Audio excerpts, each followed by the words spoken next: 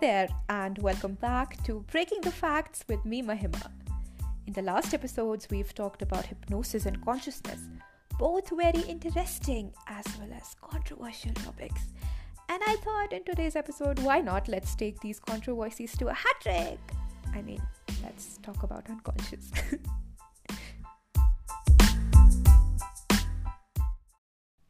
And since it's been a pleasure taking you to ancient Paris or Greece, I thought, why not this time take you to Egypt? Egypt, the land of pyramids and Nile civilization. So, it's a normal day in 13th century before Christ era in Egypt, and you are sleeping peacefully because, it's a day and you're lazy. Anyways, you get a nightmare. And you go bonkers and you rush to your dad or your mom saying, "Mom, Dad, I had a nightmare." Ah. And instead of comforting you, they start discussing with each other what your dream symbolizes. And you go like, "Dude, I just had a dream," and you both, instead of comforting me, are like discussing with each other what the dream symbolizes. And you go mad and you go out and you tell this to your friends that your parents don't love you anymore. But your friends seem to agree with your parents. So it's now that you realize it's extremely common for nightmares to occur, and dream interpretation is really important when it comes to situations like these. In fact, you find out that almost every pharaoh in Egypt has some or the other dream interpreter to tell them what their dream symbolizes. Be it, whether in a war tomorrow they die or not, or whether their wife cheats on them or not. So, as always, this continued till people started asking questions as to why do we dream? And if we are conscious now, what happens when we are not? What is unconscious? Can dreams be real? And a lot more questions to which psychology, biology, and philosophy together gave answers to. So, let's find out the answers to some of these questions in today's episode. I cannot start the philosophy of unconscious by not mentioning Sigmund Freud. If you remember from episode 1, we talked about hypnosis and the father of neurology, who was Jean-Martin Charcot. Well, his favorite student, you guessed it right, he was Sigmund Freud. Freud is the father of psychoanalysis, and the way psychoanalysis was formed was pretty weird. Freud was once walking down a hallway and he saw Charcot interact with one of his patients who was telling Charcot about his, repressed feelings of sex. And he went like, voila, let's form another branch of psychology and name it psychoanalysis and psychotherapy. Now, psychotherapy, as the common misconception goes, isn't a form of hypnosis which grants elevated unconscious, but rather the basic principle of psychotherapy states that the unconscious mind determines our behavior. The very first patient to be treated using psychoanalysis was Anna O.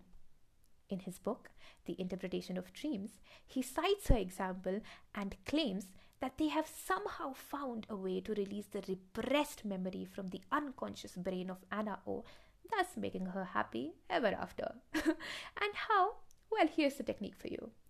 I want you to imagine ideas that were too overwhelming or that were too inappropriate. Overwhelming ideas, for example, your dad gives you something out of the blue and you go like, "Oh my God, Dad, you're the best. I love you." But you don't say it out loud because you're awkward.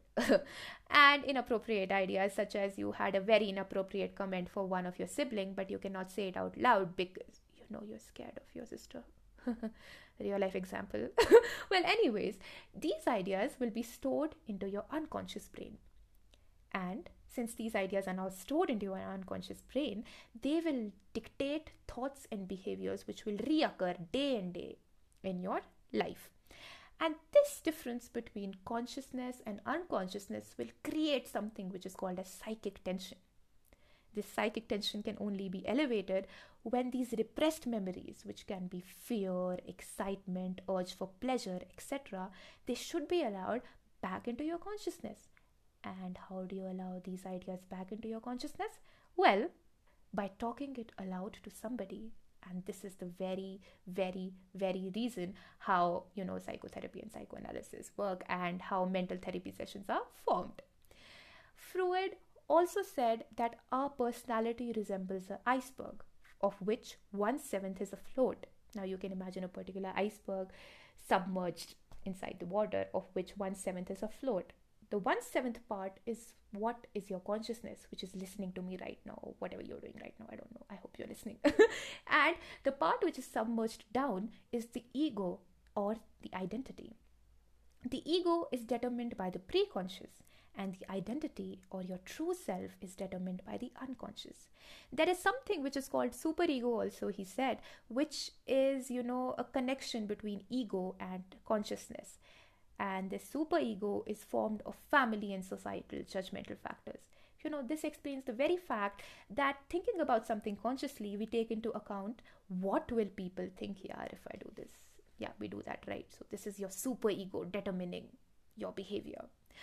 Apart from the success that Freud enjoyed because of these theories, his theories of sexuality are also very prominent in the society till the date. One of which is the Oedipus complex. Oedipus complex involves a boy who was, 3 to 6 years of age. He becomes unconsciously sexually attached to his mother, thus showing hostile behavior to his father and therefore killing him. I mean, okay, maybe this is how it works. But anyways, society, how it functions. Freud was criticized heavily for his theories of sexuality, and controversies around this particular theory still remain to the date. In his book, The Interpretation of Dreams, he inspired many, many young minds of that era, one of which was a very prominent philosopher who was named Carl Jung. Carl Jung, when literally was 13, went to talk to the man himself. And man, they talked. They talked for 13 hours straight, where they plumbed into the depth of unconscious, the method of psychoanalysis, and the analysis of dreams. But Jung's theory were all about sex, although both of them agreed to the presence of unconscious and his determination, in our behavior. Carl Jung's psyche comprised of, apart from, Freud's psyche, which comprised of an iceberg, Carl Jung said that our psyche or our personality comprises of ego, which is conscious mind, personal unconscious, which is our own memories, and collective unconscious, which is a part of our psyche which holds archetypes. Now, what are archetypes? Well, Carl Jung said that archetypes can be thought of inherited emotional or behavioral patterns, and these archetypes are represented as symbols. For example, we know how to behave in front of teachers or professors since we have inherited this particular behavioral pattern of standing or, bowing down and paying respect from our batchmates or from our elders. And all of this is represented in our brain as symbols. So he said now that these archetypes present in dreams facilitate a dialogue between our conscious mind and our unconscious mind. So we can conclude that one thing common between both Freud and Jung was mythology. Freud being influenced by mythological creatures, which gave rise to Oedipus complex. Oedipus was a mythological creature, yes. And Jung being influenced by mythological symbols. But both of them laid a stone foundation for personality discussion open to psychology, that is, who we are. And they also laid the key foundations to modern day psychotherapy and dream interpretations. And why do we dream? Well, let's find out.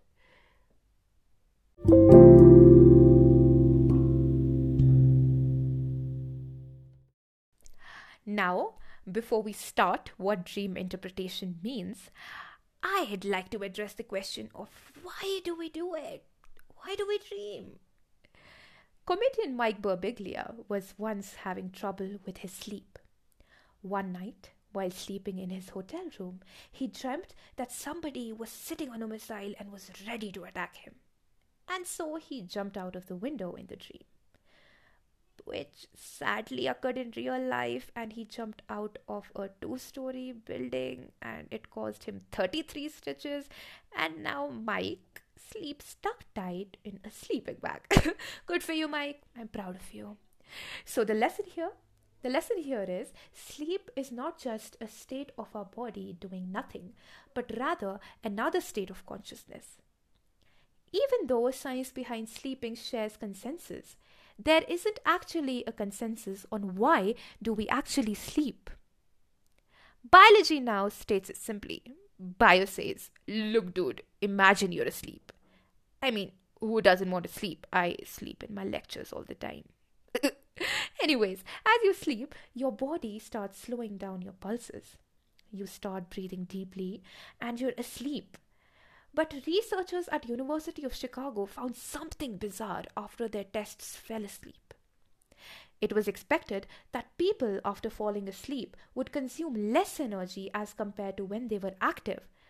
But it turned out that in a state of sleep, which is called a REM or rapid eye movement sleep, where dreams such as an ice cream tank is chasing you and you reach Paris and then you marry Zac Efron.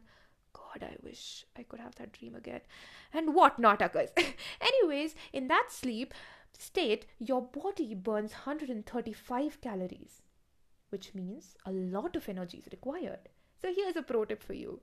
Just in case you want to lose some weight, get a good night's sleep.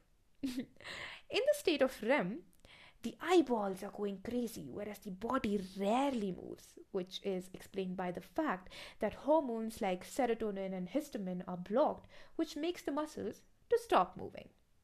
So, apart from all the biological features, many phenomena were introduced as to explain what happens during REM state and what happens so that it makes us dream. The answer lies in the organ sitting inside of your skull decoding everything as I speak. It's obviously your brain. A lot of theories have been speculated about what happens to the brain when we sleep. But one to connect unconscious and dreams is the activation synthesis theory. It states that while we sleep, our unconscious mind is busy organizing memories and sending nerve impulses to our cortex, which conscious brain and the cortex, they both like freak out.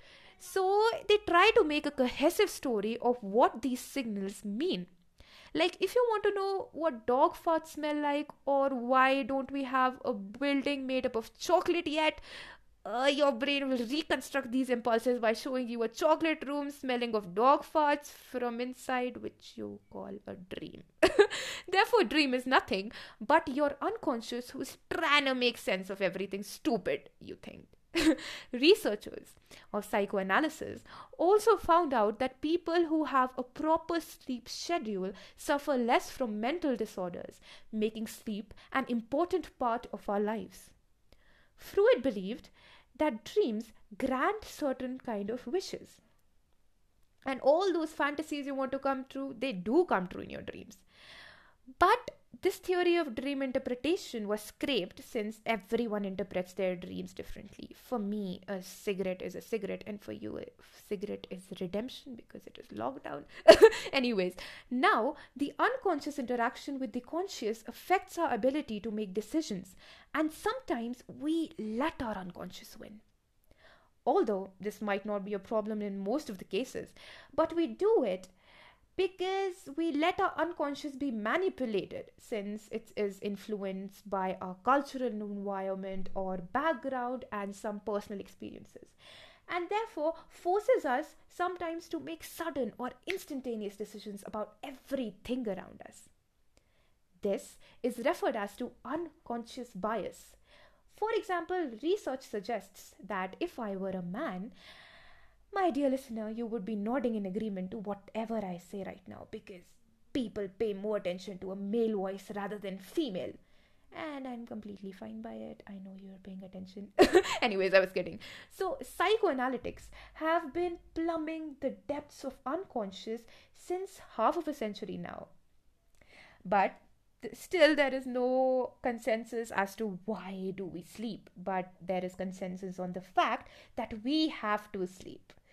So next time there are thoughts in your brain which you want to repress or you cannot get out, just try talking it out with your closed ones, okay?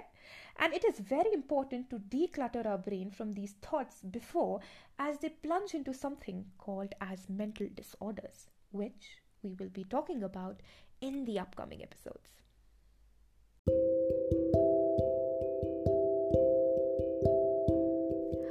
Wrapping up on this episode, my dear listener, we learned that how our unconscious predictates our behavior and can also take a toll on mental health if it wants. Since these are challenging days, it doesn't hurt to let your thoughts out and talk to a loved one nearby.